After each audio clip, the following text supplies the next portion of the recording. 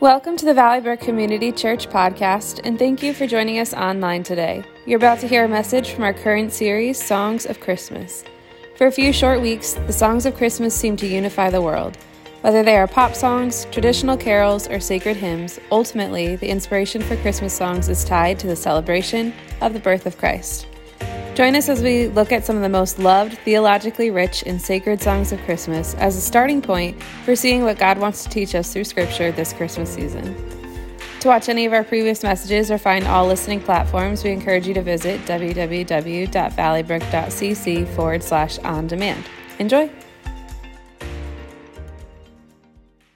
Well, good morning, everybody here in the room, as well as those of you who are online. We're glad that you joined us today.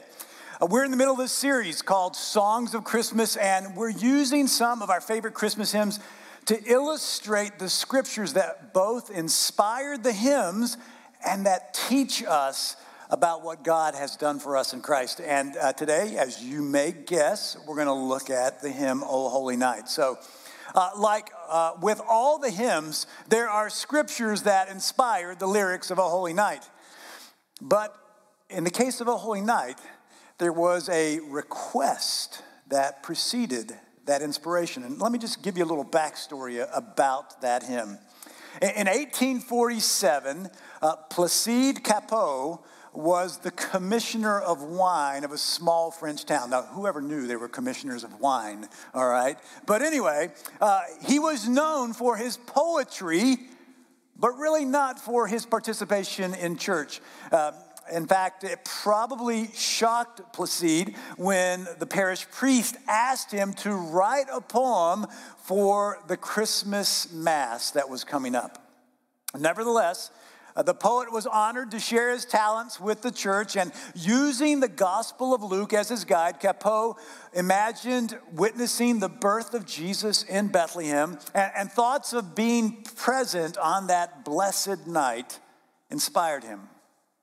Now, Cappeau wasn't musically inclined himself, but he had a friend. And so he turned to him, and his name was Adolphe Charles Adams, who had studied in the Paris Musical Conservatory. And interestingly enough, Adams was Jewish, so the words of the song represented a day that he didn't celebrate, and it was about a man that he didn't view was the Son of God. But nevertheless, Adams quickly went to work attempting to marry together the original score from Cappeau's beautiful words to music. Adams finished the work, and it pleased both the poet and the priest, and the song was performed just 3 weeks later at a midnight mass on Christmas Eve. Now, initially, this hymn was wholeheartedly accepted by the church in France, and the song quickly found its way into various Christmas services. But when Placide Cappeau walked away from the church and he became a member of the socialist movement, and the church leaders discovered that Adolphe Adams was Jewish, the song, which had really quickly grown to be one of the most beloved Christmas songs in France, was suddenly and uniformly denounced by the church. Yet, even as the Catholic Church in France tried to bury that Christmas song, the French people continued to sing it. And a decade later, an American writer brought it to a whole new audience. That was when John Sullivan Dwight translated it from French to English, and it quickly found favor here in America. Now, interestingly, in my own study, I used a French to English website to translate the original French because my French is very poor. And I wanted to compare John Sullivan Dwight's version that we sing today, and we're going to sing it at the end of this message. I wanted to compare it to a straight translation from the French. And what I discovered, it's not word for word, but it's thought for thought. And you can see that both the French writing as well as Dwight's translation were inspired by the rich scriptural references that he used. Now, before we look at the scriptures that inspired this hymn, I do want you to consider how almighty and how all-powerful God is, and how God can use all things for good and to glorify him. Because think this through. God used lyrics written by a poet, honestly, who some people consider was an atheist, and he used music written by a composer who did not believe at all in the subject matter to bring forth a lovely and beloved sacred Christmas hymn that followers of Jesus sing around the world now for over 100 years. Now, the verses of this Christmas hymn, especially verses 1 and 3, are theologically rich. So we're going to dig into those scriptures that inspired them. And if you're wondering how an atheist could write theologically rich verses, we have to keep in mind something. That centuries ago, even decades ago, people were much more biblically literate. People were raised reading the Bible, studying the Bible. They knew more about it. Even if some point they decided to walk away from that faith, they knew and understood about it because it was a normal part of life. So let's look at verse 1, and we're going to talk about what it talks about, which is what God has done. So I'm going to quote verse 1. I'm not going to sing it, okay? O holy night, the stars are brightly shining. It is the night of the dear Savior's birth. Long lay the world in sin and error pining, till he appeared and the soul felt its worth. A thrill of hope, the weary world rejoices, for yonder breaks a new and glorious morn. Fall on your knees, O hear the angel voices, O night divine, O night when Christ was born. Now, this verse begins with announcing the birth of our Savior, saying it is the night of the dear Savior's birth. This phrase focuses on the miracle of the incarnation. And the incarnation is the theological doctrine that says God became a human being to save all of humanity from their sin and from death. Now, we see the doctrine of the incarnation on full display in John chapter 1, where he writes these very words. So the Word became human and made his home among us. Now, we understand in that scripture that the Word is a phrase, a term that is used to refer to the Messiah, that's used to refer to Jesus. And so he talks about the fact that he became human. So as we focus on this, on the night of our dear Savior's birth, we recognize that it's a night unlike any other night. It's a night when God came down from heaven to earth and inhabited this world that we live in, when God became a human being in the form of a baby. It's the night when God, who is spirit, became flesh and blood and lived a life like us, so he could show us the way to our eternal Father. The Word of God, Jesus, became human for our salvation, and there's never been a more holy night. That's why it's O Night Divine. Now, of course, the reason that the incarnation needed to happen is important. The Son of God came to deliver humanity from their bondage to sin, from the curse of death, and from the consequences of eternal condemnation. The second verse says, long lay the world in sin and error pining. Now, in both the New and the Old Testament, the Bible makes it very clear that we as humans are sinners, that try as we might not to sin, that we do fail. We make mistakes, we sin. And so we can say and sing with that song that we lay in this world in sin, in our errors. And I want to share with you a couple of scriptures that just make this clear from both the New and the Old Testament. In the book of Romans, we read these words, for everyone has sinned. We all fall short of God's glorious standard. Now, the prophet Isaiah shared this prophetic word hundreds of years before Paul wrote the book of Romans. He said this, all of us like sheep have gone astray.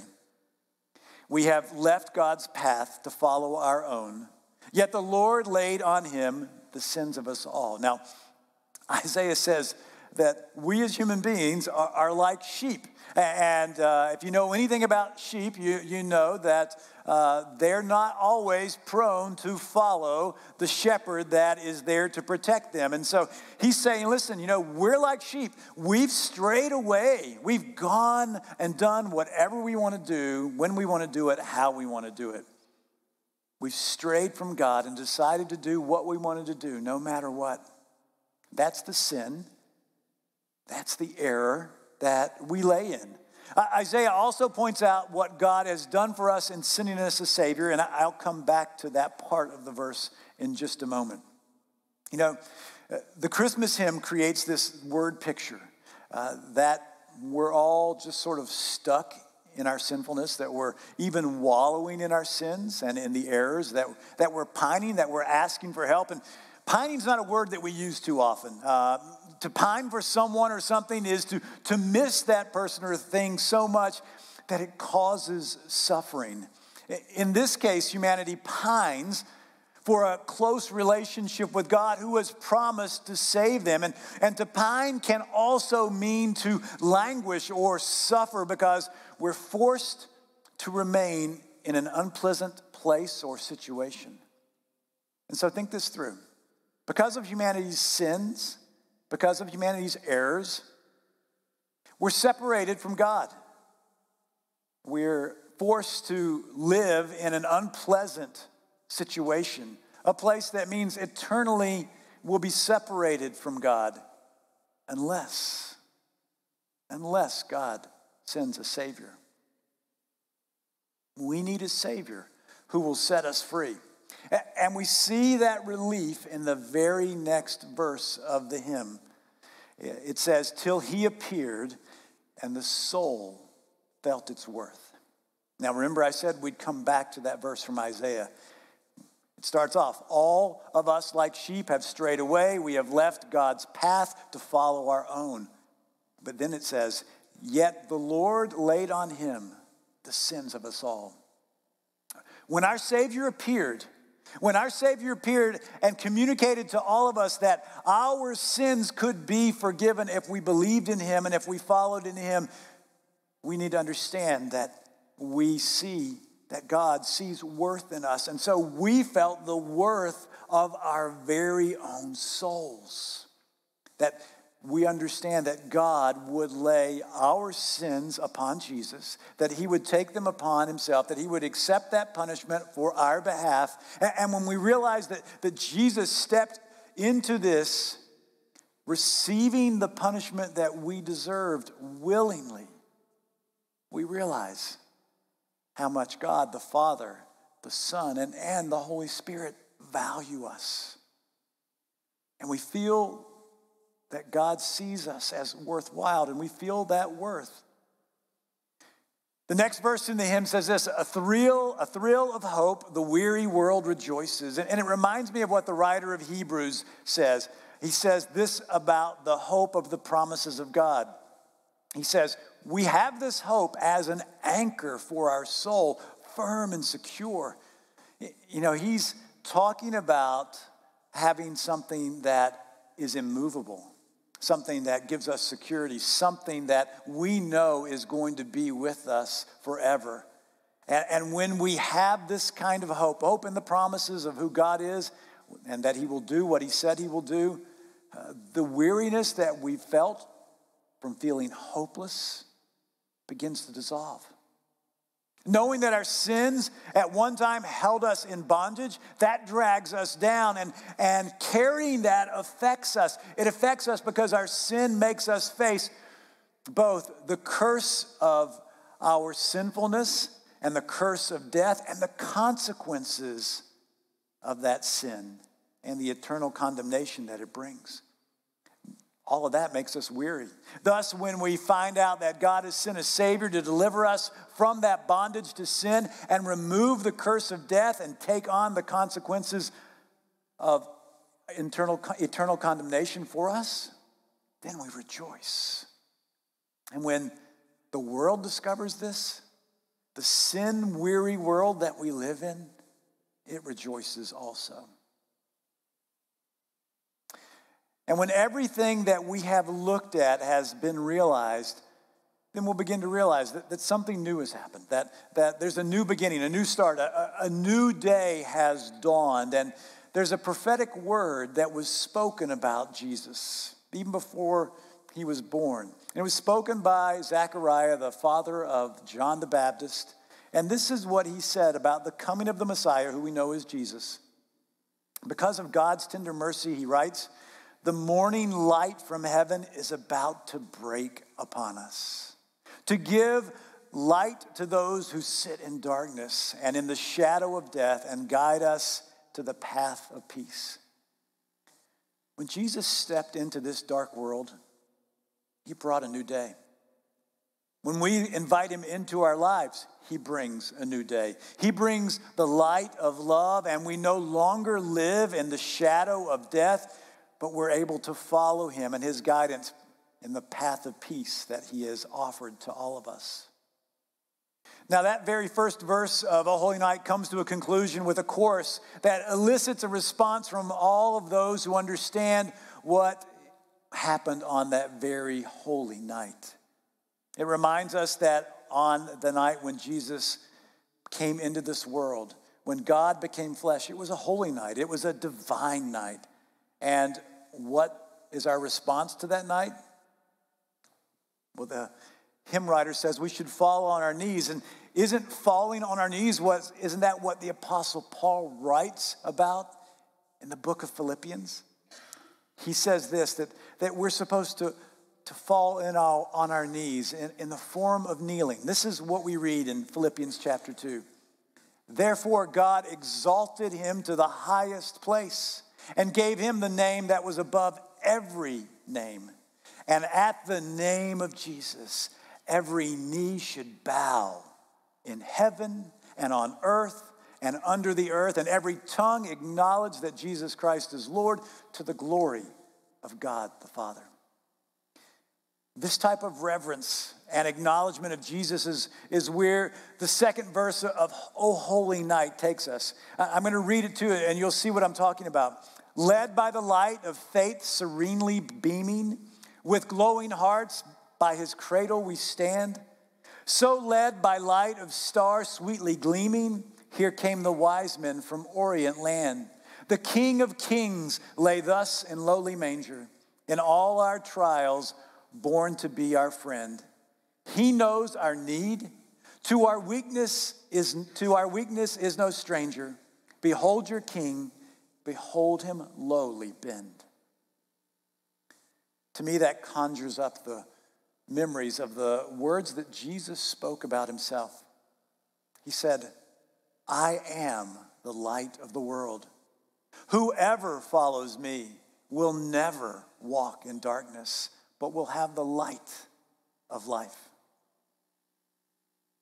We're led by his light.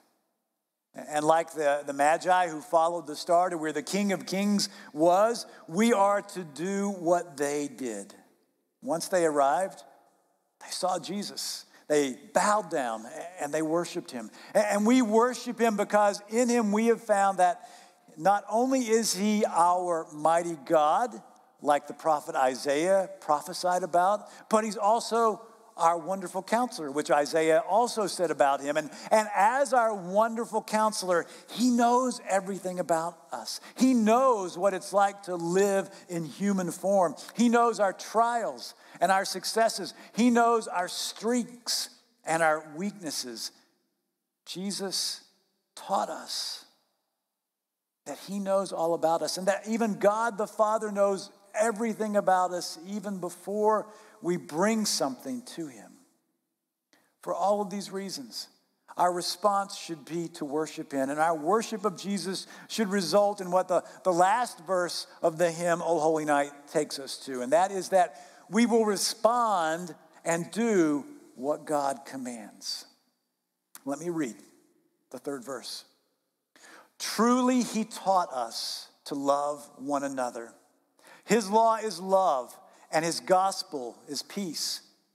Chains shall he break, for the slave is our brother, and in his name all oppression shall cease. Sweet hymns of joy and grateful chorus raise we. With all our hearts we praise his holy name. Christ is the Lord. Oh, praise his name forever. His power and glory evermore proclaim. In all of these hymn verses, when you study the scriptures, you see the biblical foundation for them. But by far, verse 3 seems to have the most direct biblical quotations and phrases. It starts off reminding us of the new commandment that Jesus gave us and that he taught us to follow. We read in the Gospel of John, Jesus said this, "A new command I give you. Love one another as I have loved you, so you must love one another." Now, this isn't a warm and fuzzy kind of emotion. It's supposed to be our calling card as followers of Jesus, that this is the way that we are supposed to love all people. And then Jesus, in that passage in John, continues, and he says this, "By this, everyone will know that you are my disciples, if you love one another." You know, every time we hear these verses, we should ask ourselves, can people tell that I'm a disciple of Jesus by the way I love others? Right now, ask yourself, am I loving others with my actions? Am I loving others with the things I say to them face to face? Am I loving them with the things I say about them when they're not present? Am I loving people when I go onto social media? I mean, I could continue to ask question after question. That's supposed to be the calling card of followers of Jesus, that we love one another, that we demonstrate that. And that should be a question and a verse that we respond to and reflect on often, because that's supposed to be who we are. Now, the next stanza of this last verse reminds us of what this love for one another is built on. And it uses some concepts that have biblical roots where Jesus talks about the law of love. We would read that in the book of Romans. And he talks about the gospel of peace that we also read about in the book of Romans and in also the book of Ephesians. But because of the next part of this verse, this Christmas hymn actually became a favorite of those who were in favor of the abolition of slavery. Now, remember this. When Placide Cappeau, this Frenchman, when he wrote the hymn, it was in 1843.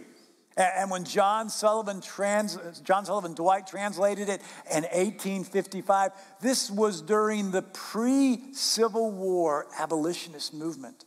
And while Dwight was an abolitionist and he resonated with what the French hymn said, he didn't stray away from the original text when he translated it.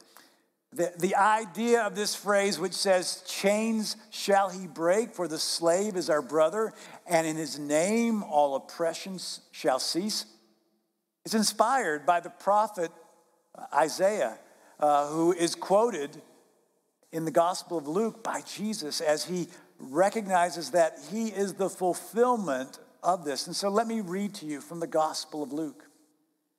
Jesus says, "The Spirit of the Lord is upon me, for he has anointed me to bring good news to the poor. He has sent me to proclaim that captives will be released, that the blind will see, that the oppressed will be set free, and that the time of the Lord's favor has come." Yeah, amen.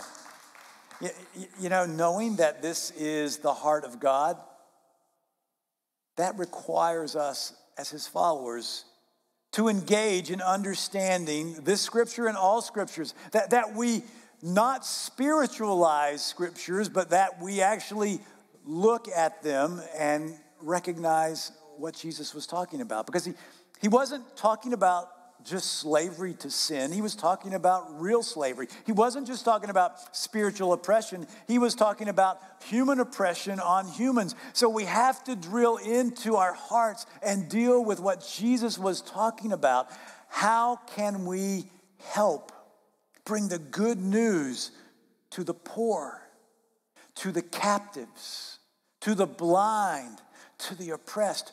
This is biblical justice because God cares for the entire person and for all people. And as his followers, we're supposed to be the ones who enact that and make it happen on this earth.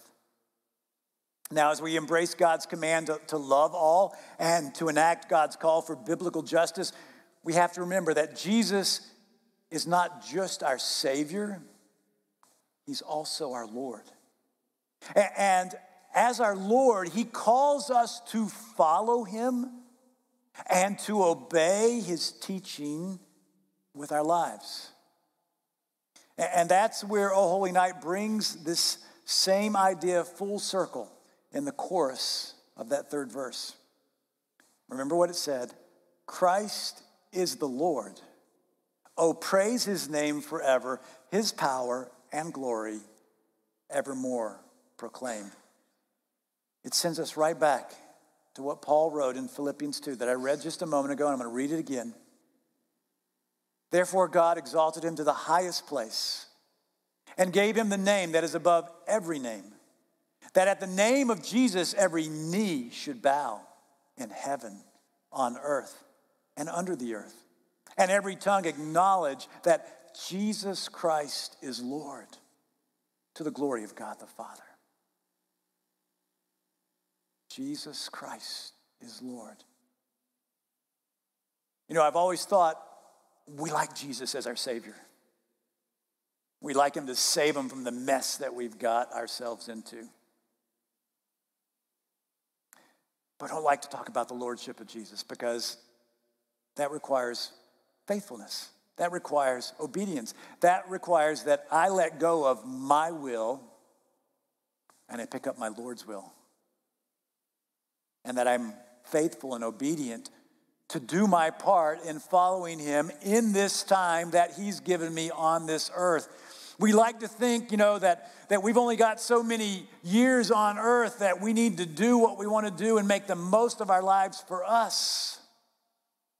But Jesus calls us to be his follower, to follow him as our Lord. Now, maybe leader is a more apropos term for 2021, but he's calling us to obey him and to follow him. And so we have to recognize that we are to be his hands and his heart and his voice and his feet to carry the message and enact his will on this earth in the time that he's given us here. And this is what we see throughout the scriptures that inspired this beloved Christmas hymn. That Jesus has been sent by God to save us, and we accept that promise of eternal life and forgiveness from our sins. But he asks us to follow him and proclaim him as Lord and obey him. When we accept the truth that Jesus came into the world to be our Savior and our Lord, that's a change of heart that has to happen for that to be accepted. But for it to be fully accepted, it has to be a change of thinking too. And that means that we actually have a conversion, that we change from doing things my way all the time as we think about our lives that way, and we begin to look at what God wants us to do and begin to obey him in each and every part of our lives. Jesus is the only one that God exalted to the highest place in heaven and on earth. And Jesus is the only one that God said his name is above every name. And so we are to kneel in surrender of our lives and proclaim that he is Lord and follow him. So as we bring this message to a close, I want you to ponder that. I'm going to invite the worship team to come up because we're going to sing O Holy Night. And so we're going to have the opportunity to take the verses that I just quoted and now with understanding and insight, knowing where they come from in Scripture and knowing what the implication is for us, we're going to sing them. And I even want to challenge you to to think about them and even prayerfully sing them in praise to God. Because God has done so much for us in Jesus Christ. He has not only saved us, he's provided us for a way for us to be bigger than ourselves, to live for something greater than we are, to live for the kingdom of God where Jesus will reign above all things and all people forever and ever. So please stand as we sing, O Holy Night. Thank you for listening to our podcast. It is our sincere hope that it has blessed you. For more information, visit our website at www.valleybrook.cc.